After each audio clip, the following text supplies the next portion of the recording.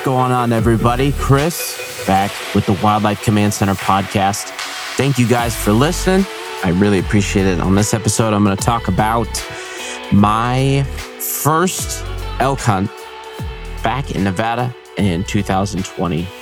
So a lot of people had, some pretty gnarly years, but dude, I got to say, my 2020 was actually pretty rad.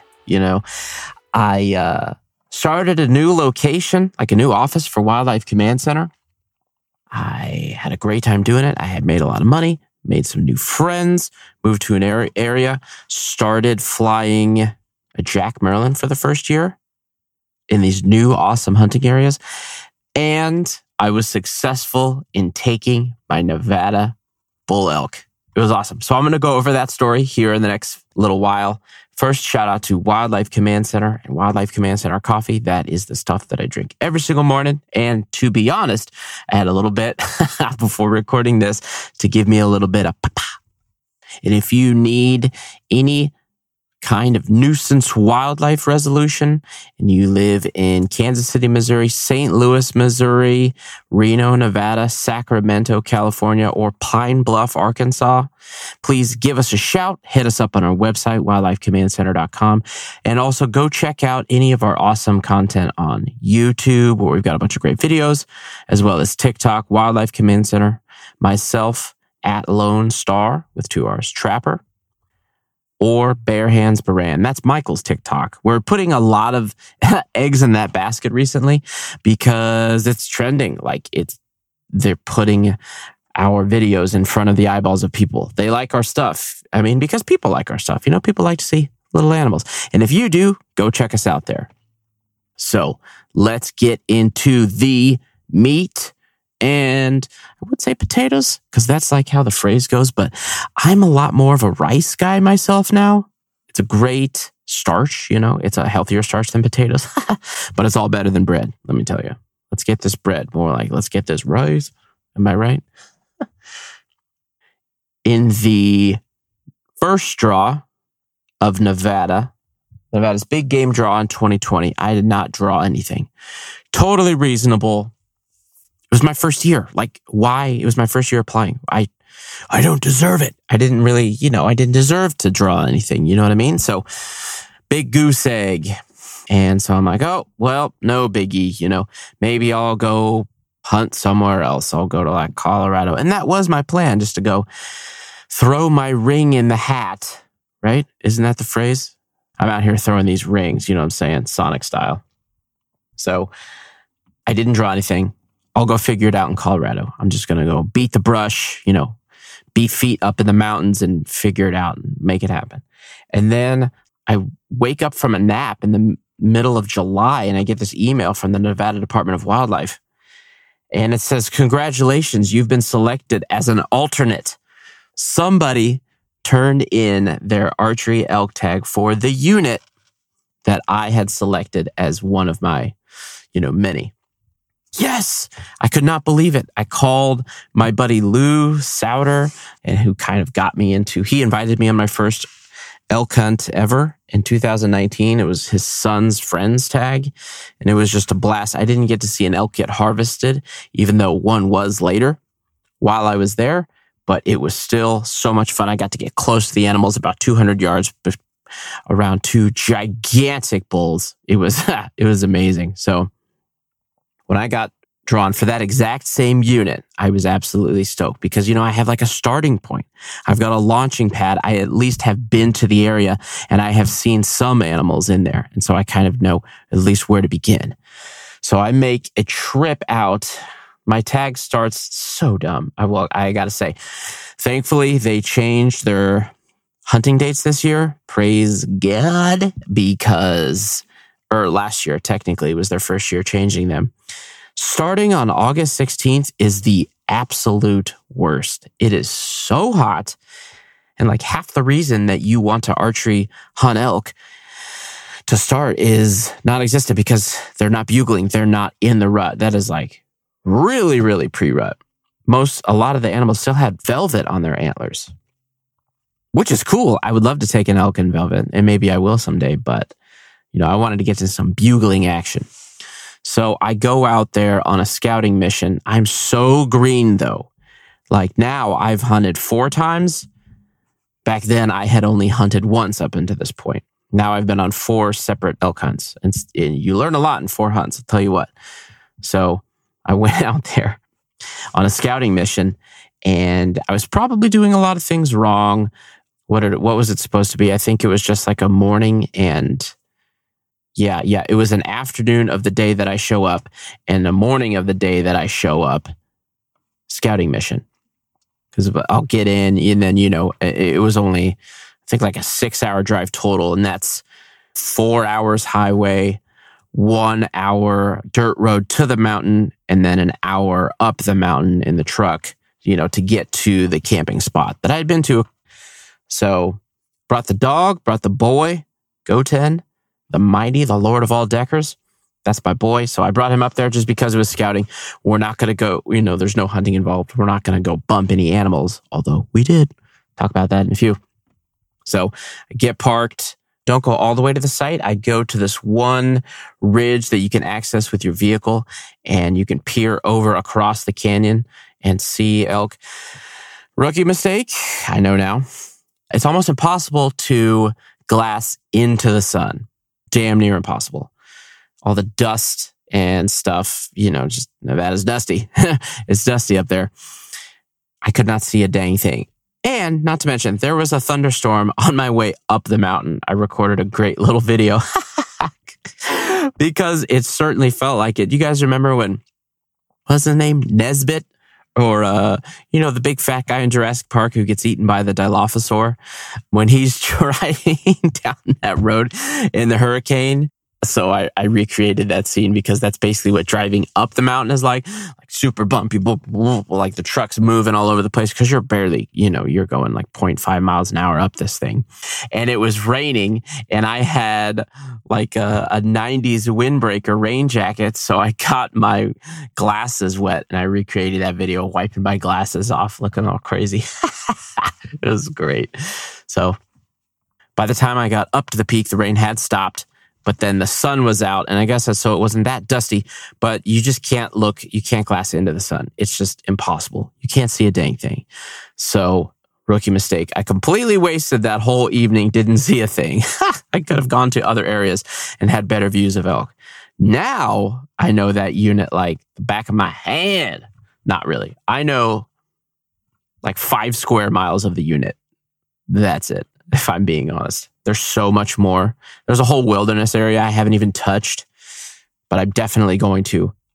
Probably not on a bull tag anytime soon, but it's looking like, so I didn't draw this year, as you know, if you listen to the pod, but next year I probably will draw an archery cow tag because this unit is relatively easy to draw if you're a Nevada resident like I am, and nobody wants to hunt cow elk in like August with a bow. But this guy will, if I can go back to that unit. I freaking love that place, man. So, go back to camp, sleep in the truck.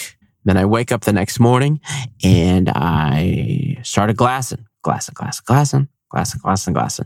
so much better at glassing now. It's bananas. I didn't see anything. And I remember now when on my very first elk hunt the year prior, I never once spotted an elk first. But now I'm pretty, I'm okay at it. I'm decent. I can get by, So I'm glassing, just glassing. A couple hours go by, or probably an hour, where I have a commanding view of probably like 200, 210 degrees, right? It's this nice spit out in the middle, like it jets out, and you have a really nice view of this giant valley that wraps around your glassing knob that you're on. Don't see crap, so I drive all the way back to the knob, to like the top of the canyon that I was glassing over to the day before. So I drive to the bottom of that, and then I climb up to the top, look around, and I still don't see anything. But again, take this with a grain of salt. I'm a garbage can at glassing at this point. 2 years ago, 3 elk hunts ago. So I don't find a freaking thing. Not a thing. Go up to the top, take a little nap with Goten. I get woken up by a deer spooking. He probably climbed up to us because, like, as I was falling asleep, Goten kind of took the watch, right? So that was kind of funny to just I hear it like doing that little wheeze that they do, that little snort wheeze. Not technically a snort wheeze, but it's snorty and also wheezy, you know. But the typical snort wheeze is something else. But it was awesome. Just alarm calling us. That was pretty hilarious. Found some elk droppings, very old, a lot of deer, and I think some sheep. Domestic sheep. I know, not that exciting, but they graze sheep in that area. Bit of a bummer. So the elk are forced high up onto the slopes to get forage. So anyway, I leave that glassing excursion. Yeah, that scouting trip. That's the phrase I was looking for. That scouting trip, seeing no elk. I'm a little discouraged. Yeah. So, and then I think it was 2 or 3 weeks later was the actual season, right? So I get everything all set up, get all my stuff squared away, and I get out there. I think I get out there 2 days before. I think on the third day before the season, because I pulled in late at night. Looking back, not great, but there's a reason I did that, which I'll touch on in a few. So I pull in with 2 full days, the night of the third back day, technically, to scout. And I climb up this mountain in the truck. Jeep. It's Jeep stuff. You Jeep guys will get it. Get to a good spot, sleep. Oh, I think that was my first night. Yeah, it was sleeping outside by myself in the middle of nowhere, no humans around, middle of the mountains of Nevada. That was interesting. I was right next to the truck, but I didn't have my sidearm on me. Now, there's not really a bear population there. There are bears there. There's just not that many of them. It's the middle of nowhere in Nevada, basically. All the bears are over by the California side. That's where most of the bears are. So I wasn't too spooked, but that was definitely interesting. Sleeping under the stars for the first time ever. Crazy amount of shooting stars. You guys have no idea how many that are out there. Unless you've been to the middle of nowhere where there's no light pollution and looked up at the stars, you can see the Milky Way and everything, and spent some time staring at it. It is bananas. A lot of shooting stars. Yeah. Tons of them. And a lot of bugs. That was not cool. So on this mission, I am on the completely opposite side of the unit than where I was on the scouting mission 2 or 3 weeks before. Because this is where my buddy's buddy, my 3X buddy, took his bull the year before. And so he's like, all right, so they kind of come out here and this and that. And he kind of explained to me how the lowdown on where these bulls were. So I got up too late. Should have been heading to the glassing point a little earlier than I did. But it's super cool. I mean, just hiking those peaks, there's just nothing like it. It's freaking awesome to go down and scan, because they had told me that they would cross over the road and then eat on the other side of the unit, or where the unit stops and it becomes another unit, and on private farmland. Also, bit of a bummer. But I found them. I found 4 gigantic bulls, 330 minimums, probably 350s. I mean, these things were huge. It's Nevada. If a bull's mature, it's gigantic. And they're just eating grass, just going to town on this, this little river flat of grass where there's cows on this other side, and where there aren't any cows, they're just going to town. It's pretty awesome, at least to see them. So then I spend the morning watching them. They go to bed in the trees and stuff like that. And from there, I think I ate lunch. This part of the story isn't super exciting, so I'll kind of skim through it. And so then I get in touch with the guys, and I'm like, okay, so I never saw any elk moving back and forth from private to public. So I kind of got an idea, got more info from them on where they would be doing it. The next day I wake up, same thing. Our elk are already on private. I'm scanning, glassing. I keep calling it scanning because technically you are scanning, but I'm glassing. I'm on the glassing now before there's light enough to like see any decent distance. And once I do, they're already there. They're again already on the private land. I'm like, dude, did they just stay there? They have to stay there. So then I make my way down and I figure out with more information from my buddies where they were crossing over.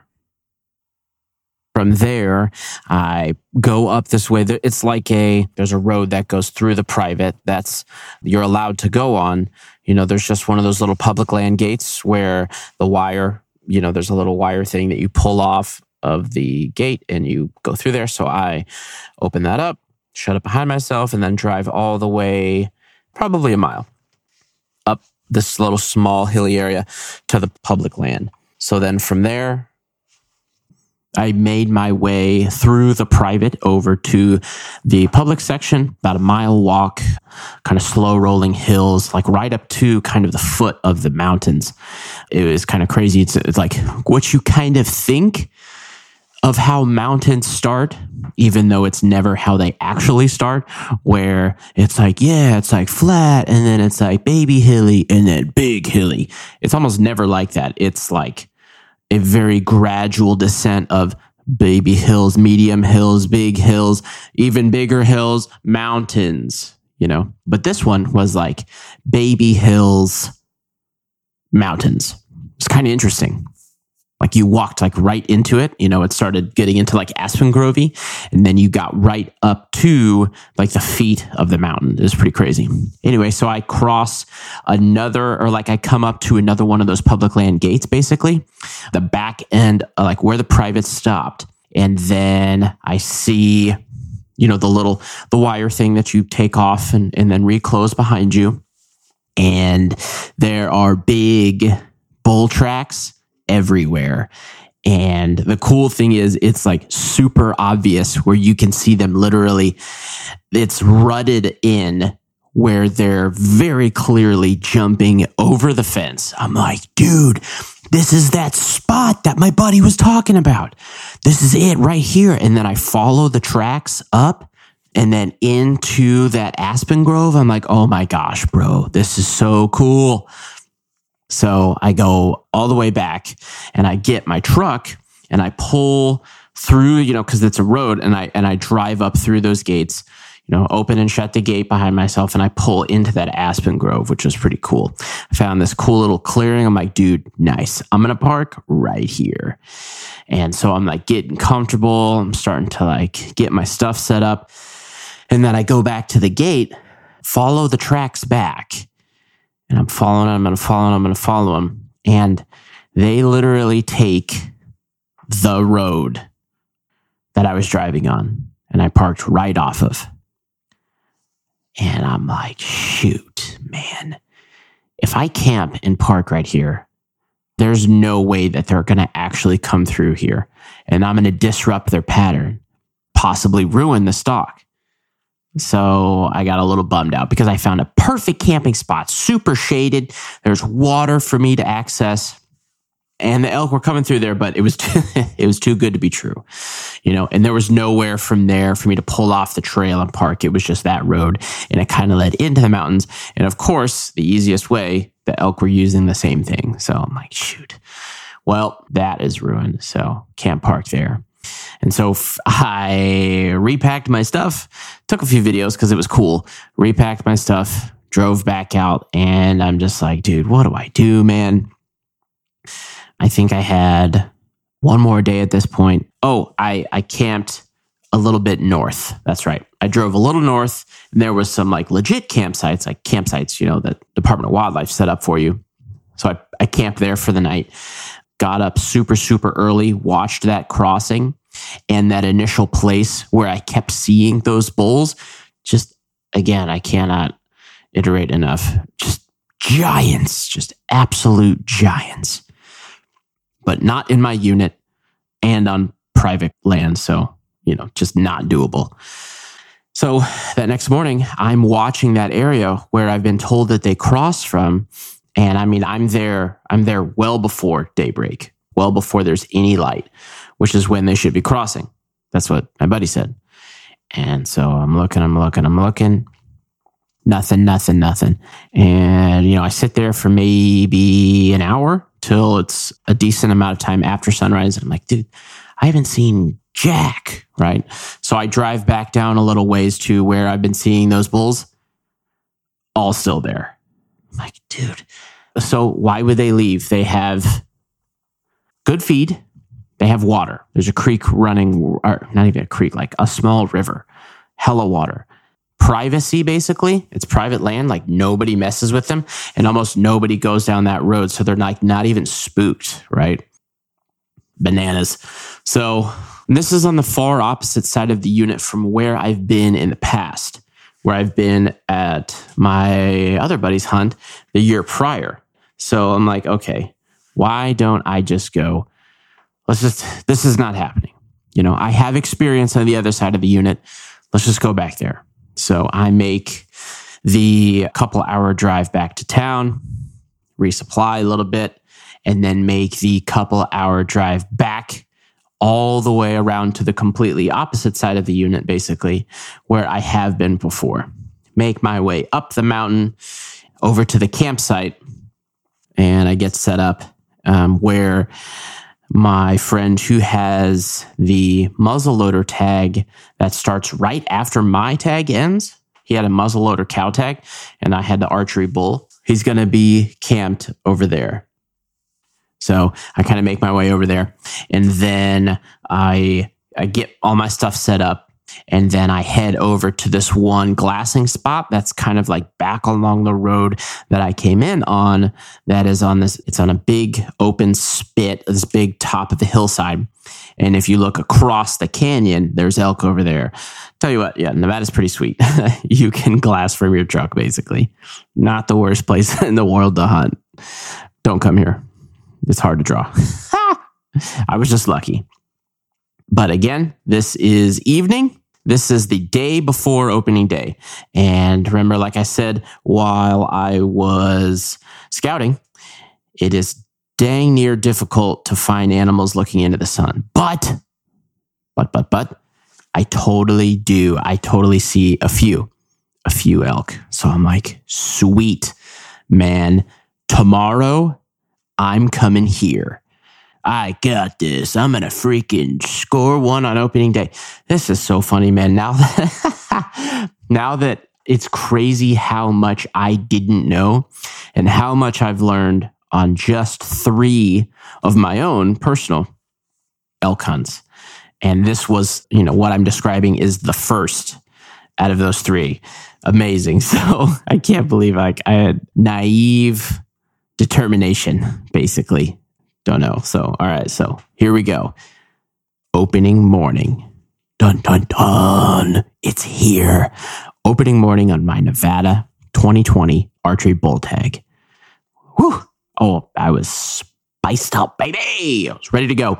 So I get up early. I head over to the glassing spot, put my binos up. And after, 20, 30 minutes, I start seeing them. I'm like, all right, exactly where they were last night. Let's freaking make this happen.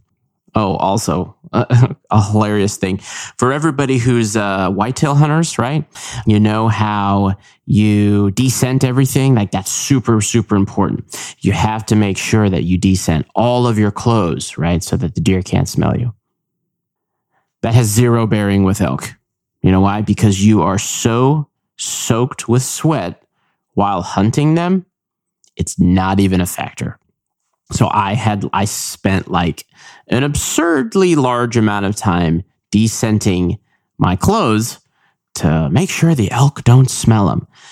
You just have to play the wind because we're so stinky, and to the degree that of how strong an elk's nose is, we cannot even fathom.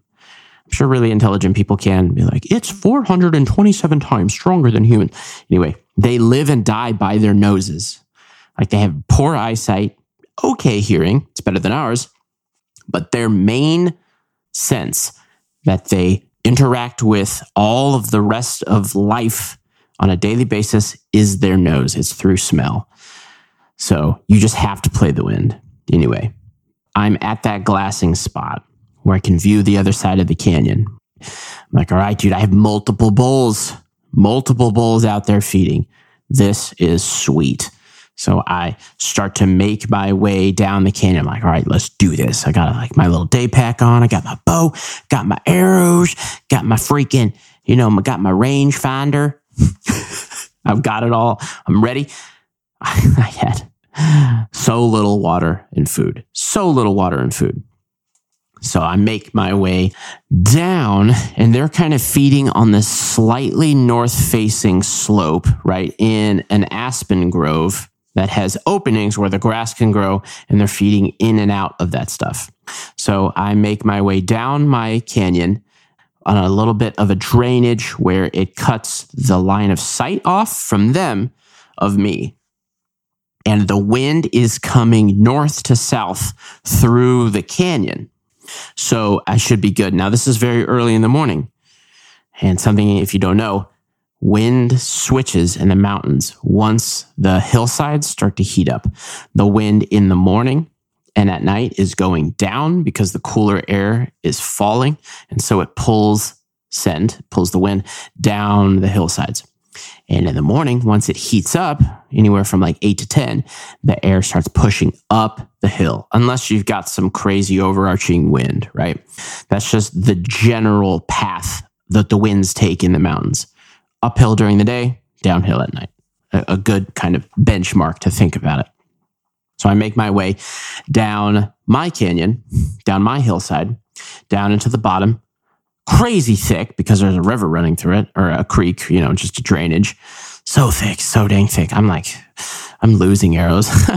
And I'm making my way up the backside. So like they're on the north facing side, and I go up the south facing side, backside of the hill, and I'm going to pop over, and then I'll find them.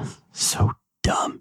Well, we're in the northern hemisphere, so the sun is on that side. So once I get into the bottom of this creek and start heading up that hillside, the sun is right on me. So I begin to and I'm walking uphill, carrying my pack and my bow and water. So I just start sweating like crazy. I'm in the mountains and I'm hiking up a hill, and it's not easy. So I'm just like coated in sweat. So all of that scent be gone bull crap is right out the window, right? So I'm making my way up and up and up and up, and kind of slowly, right? Doing my best. It's like, because it's Nevada and it's very, very dry in some areas. This area is super wet. It gets actually a decent amount of rain, but this is still a south-facing slope. It's like baked. There's like no brush. All the trees are on the other side, the north face. Always the harder faces because they're more jagged. They get more water, and so the water stays on them more, and so it's usually steeper. And so like the north face, it's like the harder faces in life. That's where they get the name anyway. So I'm making my way up this south face, and I finally kind of get to the top. Well, what did I tell you about those winds? They start to rise once the heat hits them. Well, the heat was hitting in the about hour and a half trek it took me to get down my hillside and back up that hillside where the opposite of where the elk were. So I get to the top of this thing and I'm like peeking over. I'm like, okay, now where are the elk? And in my naive dumbness, I forgot and just did not realize the wind is completely at my back. And it blew all my scent down that hill into the grove. And I just hear massive crashing and thrashing of branches. And what that means is they smelled me and they're out of there. All they need is a slight whiff. And apparently I was plenty stanky because they were gone. Every bull that was in that grove was gone. I didn't see them because it was kind of connected with a few other hillsides, so they were able to maneuver through the trees without being spotted. there goes my first stock. I had blown my first stock on elk ever. So yeah, that was a bit of a bummer. And I'm like, okay, well, what do I do? Now, there was an absolute giant, so big that I was able to see how big he was, even with my little baby binoculars. Everything that was in that grove, I couldn't quite tell. I could tell that they were bulls. I knew that they had antlers, but I think they were like all younger 5 points. So like 4 and 5 year old bulls, right? But a different one that I saw a couple drainages over, he was like a big mature bull. And so here in late August, those mature bulls peel off from those younger bulls because their testosterone is pumping like crazy. They just want to be left alone. They don't want to mess with other elk. They don't want any interaction. They just want to finish their antler growth and start and get the velvet off and start strengthening their neck because they're the ones that are going to be running the herds here in a few weeks.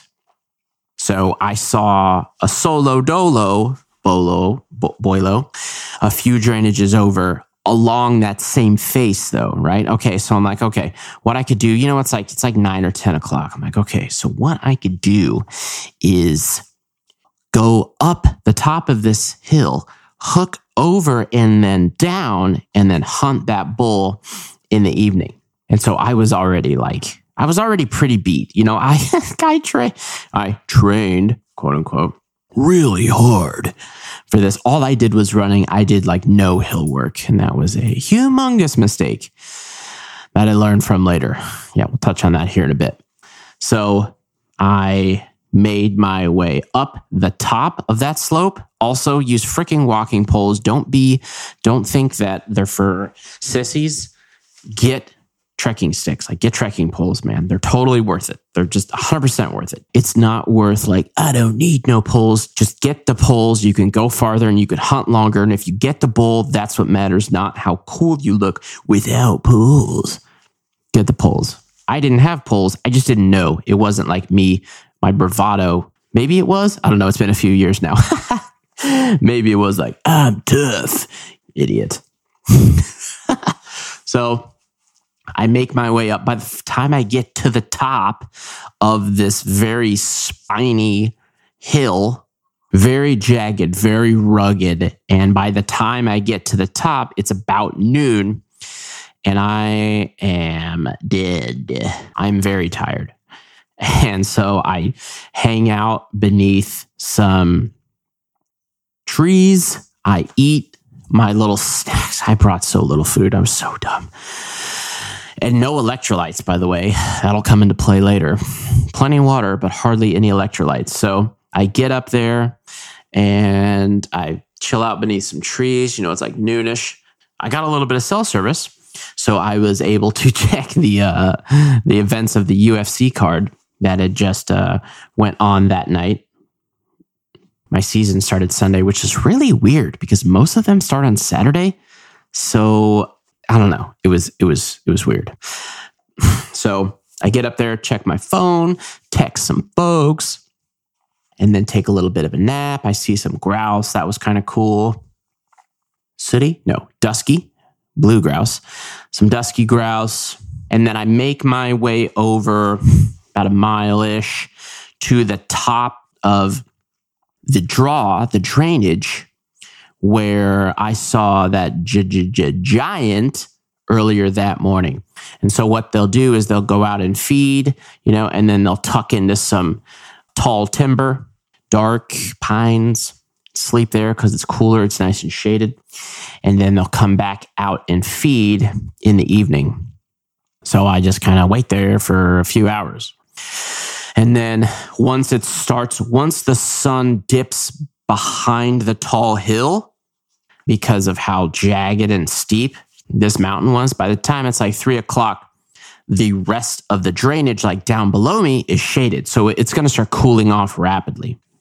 So I start making my way down slowly and trepidatiously. I think that's a good word. I'm going to use it. And very loudly. And what I don't think about again is the wind. It's going down. It's at my back. I remember a few times I felt it on my neck and I'm like, and like being super loud while going down and like trying to make my way through this area.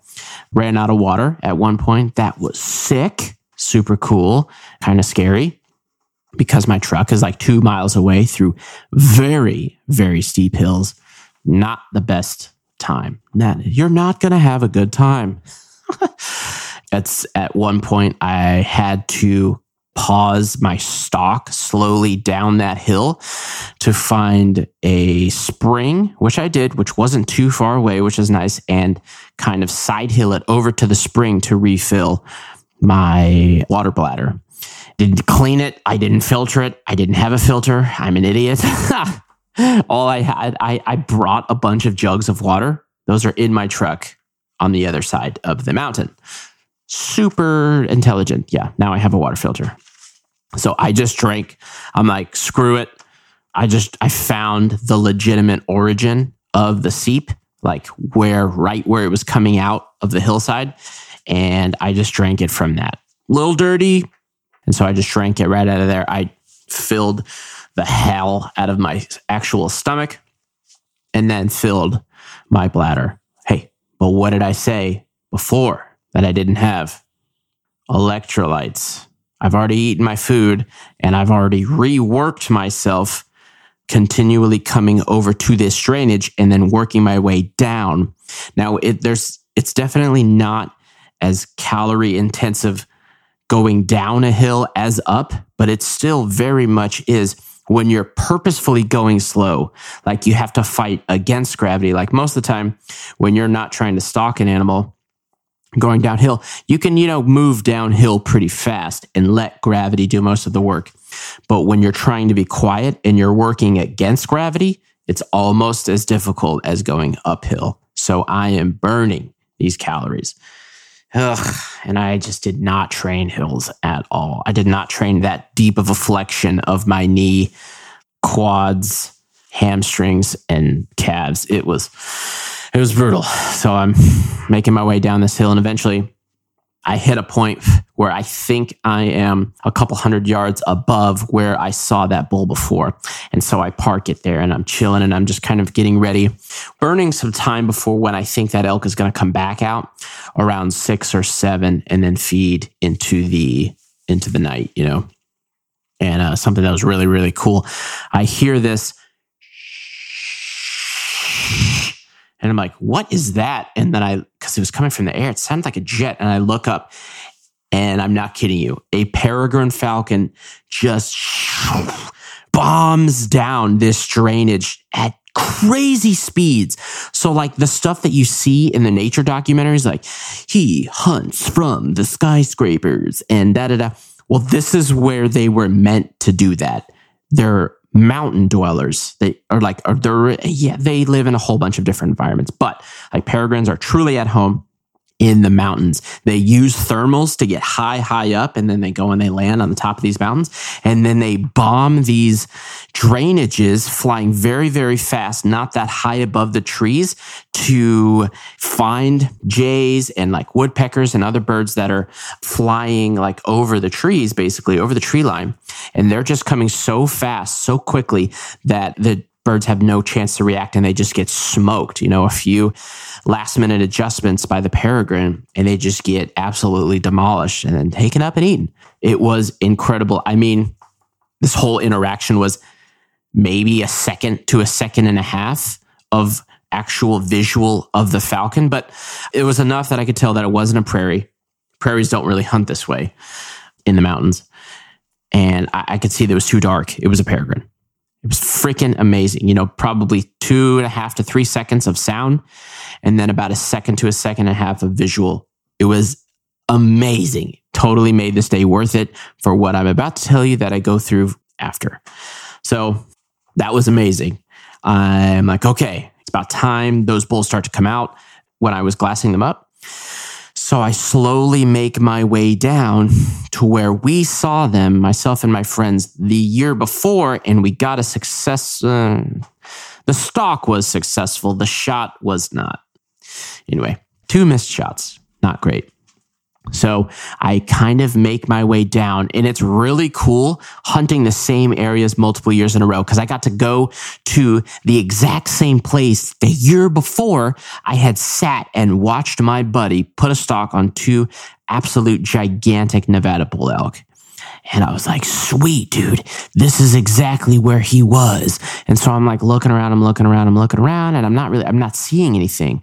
I drop my pack and make my way down a little bit slower and painstakingly because I'm like, okay, if those elk didn't die, they're creatures of habit. They're going to come back here. It's about the same time as it was the year before.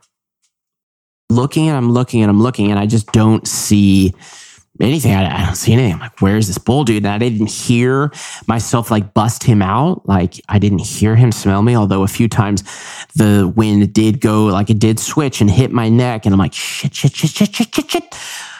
Whoa, and got all spooked. And so like probably 2 hours goes by and I see not a thing, not a single, nothing, no bulls. And I'm like, what the hell? I'm getting all pissed off, because I'm just a young dummy. I have an okay amount of control over my emotions, but it's not the best. So I head back up almost straight up a couple 100 yards, maybe half a mile even, sheesh, to go grab my pack. Ugh, I'm so tired at this point. And it's maybe 7 coming up on 8. So I throw my pack on my back and I got my bow and I'm pissed and I didn't see not a thing. So I'm just making my way down.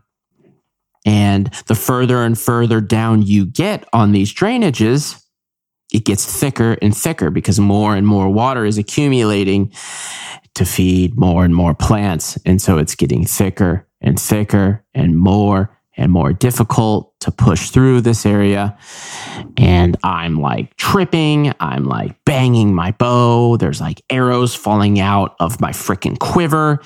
And now I'm like in tall trees, like forest, not like beautiful aspen grove where the elk like to frolic.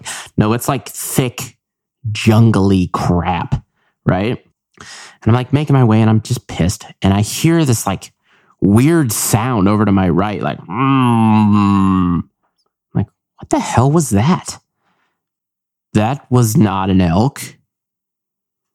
And I look down at this downed log and there's a big pile of droppings on it. Okay. So for those of you that don't know, bears do not poop on large, like downed trees. Wolves might. There's no wolves in this area. Coyotes, maybe. It was too big to be a coyote. Raccoons do. It's too big to be a raccoon. So what does that kind of leave? A few of you have already connected the dots. That was probably a mountain lion. And I'm like, okay. I didn't quite connect that dot. I'm like, this stupid bear. But like after going back and telling some of my buddies, they were like, it was on a downed log. Yeah, it was probably a mountain lion. I'm like, oh my gosh. It was a freaking cat. He was watching me, and maybe a mama or something. Don't know. I never saw it. I just heard it and I saw the droppings. And I was like, okay, I'm going to keep moving because it's getting dark and I don't have a gun. Just this bow that I'm like, okay using, right? So I'm making my way further and further. And I'm making my way over back to that same drainage, the ditch, the creek, and at the bottom of the hill. And it's getting like, it's dark. So I'm like, all right, I think I've lost 2 or 3 arrows at this point. And I have no idea when they fell out. So big bummer, expensive arrows with really expensive, nice broadheads. Yeah. Thankfully I had extra, right? So I make my way to the creek. I get to the other side of the creek.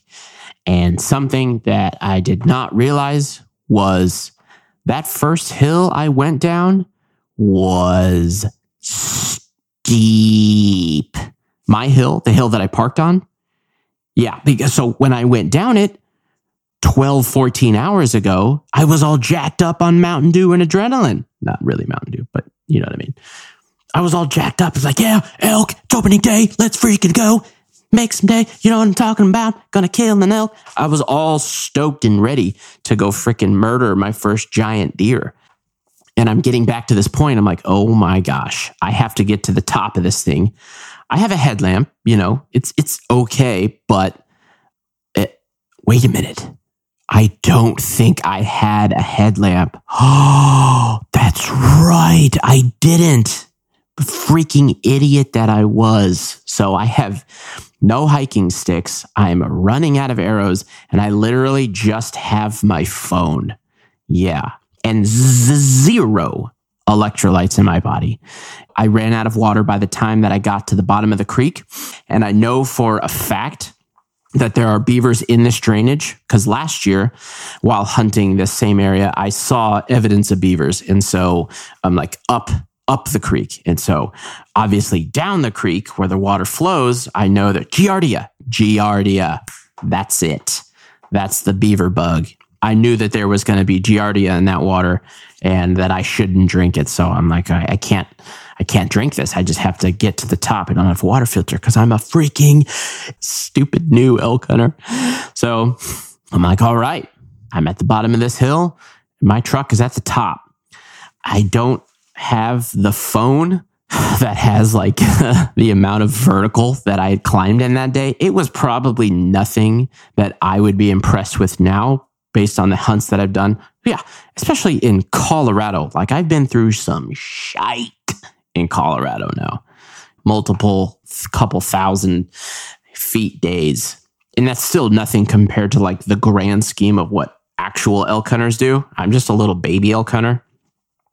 Barely into this journey of mine.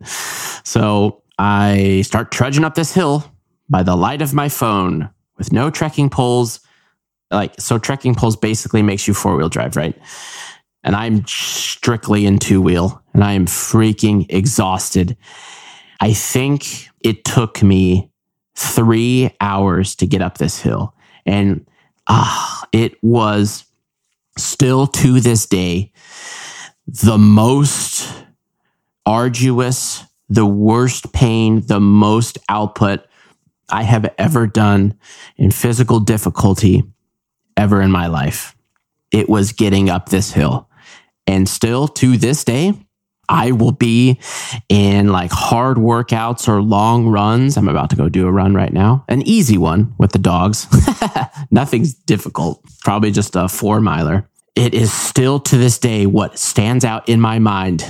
Chris, it's not even close to as bad as that hill. The hill. It's crazy because like looking back, you wouldn't even think it was a mountain, but it was the shape or lack thereof and the physical shape that my body was in that day, as in I had already put out so much expenditure and I had so few sugar in my blood. I had nothing in my blood. And it was everything that it took to get me up that hill. It was insane. At some point, maybe 3/4 of the way up, and it was just sage, right? Because it was west facing. So not as bad as a south facing slope. But it kept enough moisture to make it difficult to get through this freaking sagebrush. Yeah. But thank God for that sagebrush because it gave me handholds sometimes to pull because by the end of it, my legs were hardly working. But like I was about to say, about 3/4 of the way up, it got to the point where I would grab a bush, take 1 step, take 2 steps, and then stop. Take a break. Take a break. About 10 seconds. Okay. 2 more steps. Grab a bush. 1, 2. I had so little energy in my body going up this hill. It was crazy.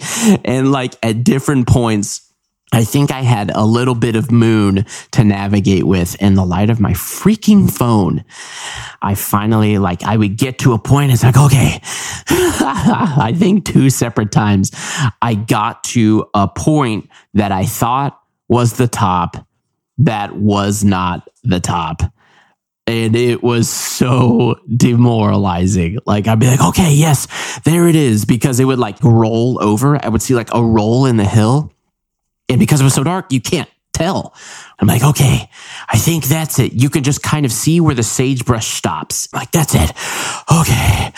And I get to the top and but there's more. Oh, my God, why have you forsaken me? And so I finally got to the road, right? And I had to continue to the right up to the top of the road because obviously to get to the best glassing point, you take your truck to the highest spot. And I finally got to this road. I'm like, my God. And I look over and, I could shine with my phone light and I see, thank God for my super reflective, crazy eye-catching, bright, covered with animals truck, in the taillights. And when I tell you, I have never been happier to see a reflection in my life. I am not exaggerating. When I saw the red flash, the red shine of those taillights, it could have been up until this point, seeing my firstborn child. It was so incredible. My God, there's my truck. It's right there. There is the end of my suffering and toil. I just have one more hill. I just have one more hill to make it up. So, step. Now, fortunately, it's a little more gradual, right? And it's a mountain road. It's a 2-track, so it's a little easier. But I finally make it up to my truck. And I drop my pack and I drop my bow and I fall to the ground with my back against the truck. And I was like Frodo and Sam after they had finally dropped the ring in Mount Doom. It's over. It's done. I got to my truck. Now, some of you who have been on arduous hunts or done crazy things might be thinking, wait a minute, Chris, isn't this just the first day? You would be right. This is literally day 1. Day 1. The first day of my own elk hunt ever in my life was the hardest physical day of my life. So we're off to a great start. So I get into my truck and I got into my driver's seat. And then for the literal next whole hour, my legs are rhythmically cramping. And it was one of the most painful experiences I've ever been through in my life. So what I mean by rhythmically cramping is so my quads would cramp and lock up and I would pull my leg back to stretch my quad to open up the cramp. And then my hamstrings would cramp because now I'm pulling them in and they're able to lock up. And I'm like, and I would stretch it back out to loosen the hamstrings. And then my quads would cramp up. For the next hour, this happened until the banana that I ate and the water that I had and I was drinking at my truck finally took hold and was able to ease some of the suffering. It was truly a life-altering experience, a life-altering amount of suffering in going up that hill and pain in the truck afterwards. I mean, it was very painful coming up the hill as far as the energy expenditure, but the pain that was happening afterwards was truly incredible.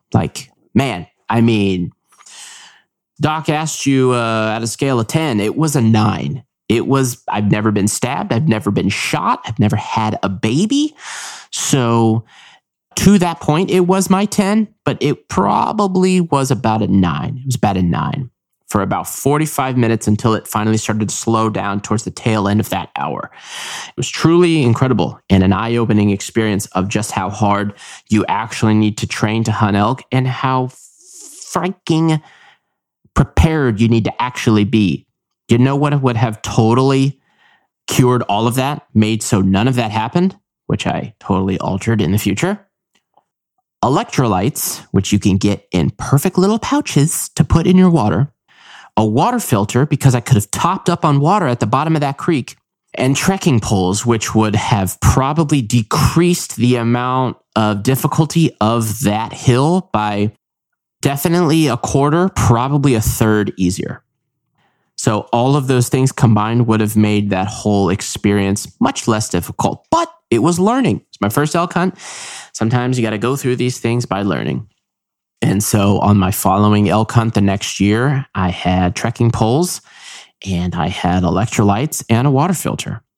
So this is the story of my first few days prior and opening day of my successful 2020 Nevada bull elk hunt archery tag. So this was already a pretty long tale. I'm going to break this up into 2 podcasts. This is going to be part 1. And then part 2, another reason why I'm breaking it up is because I literally had to leave to go help my new employee, Viante, move into our house, as well as me move into this house. I had to leave and go and start that the next day. So it was like kind of fortuitous, like, dude, because I was hurting. And I don't know how much I would have been able to actually hunt the next day, given how freaking insane that day was. My gosh. I mean, it was a lot. So fortunately, the next day, I was able to recover, driving back to civilization, basically, and helping him get moved in. And I had a whole new view of what elk hunting is actually like. You know, I went through a decent amount of pain and suffering. This is good pain and suffering, by the way, self-inflicted. Like I went on one elk hunt, another friend of mine, and I went back the next year and did it again. So like, it's fun for me where my legs were cramping like this the first time. And we put many, many miles on our legs. But anyway, so I was able to head back to civilization, recover, refigure out my life, and then head back out for the second half of my hunt, which I was successful at the back end of the season. So thank you guys for listening. I appreciate it. I hope that story was pretty crazy because it was sure crazy to experience. I need to get cameras going and film these hunts from now on. I'm probably going to do that on this upcoming one this year in 2022's archery elk hunt. I'm probably going to have some cameras rolling. So thank you guys for listening. I really appreciate it. If you thought this was awesome, share it with somebody. It was, I think it was a good story. And if you haven't already, subscribe to the podcast and give us an awesome 5-star review. And if you liked it, share it on your socials. That would be super cool. I really appreciate it, guys. All right. This was Chris Starr with the Wildlife Command Center podcast. Part 2 of this is coming out soon. Thank you guys for listening. Have a great one. God bless. Hey guys, thanks for listening to this podcast. This is Michael Baran, aka Bare Hands Baran. Make sure you go now to Discovery Plus, download our reality TV show, Bare Hands Rescue, where we are out there every day rescuing people from wild animals. It is entertaining, it is engaging, and it is informative. Download it today and listen for our next podcast.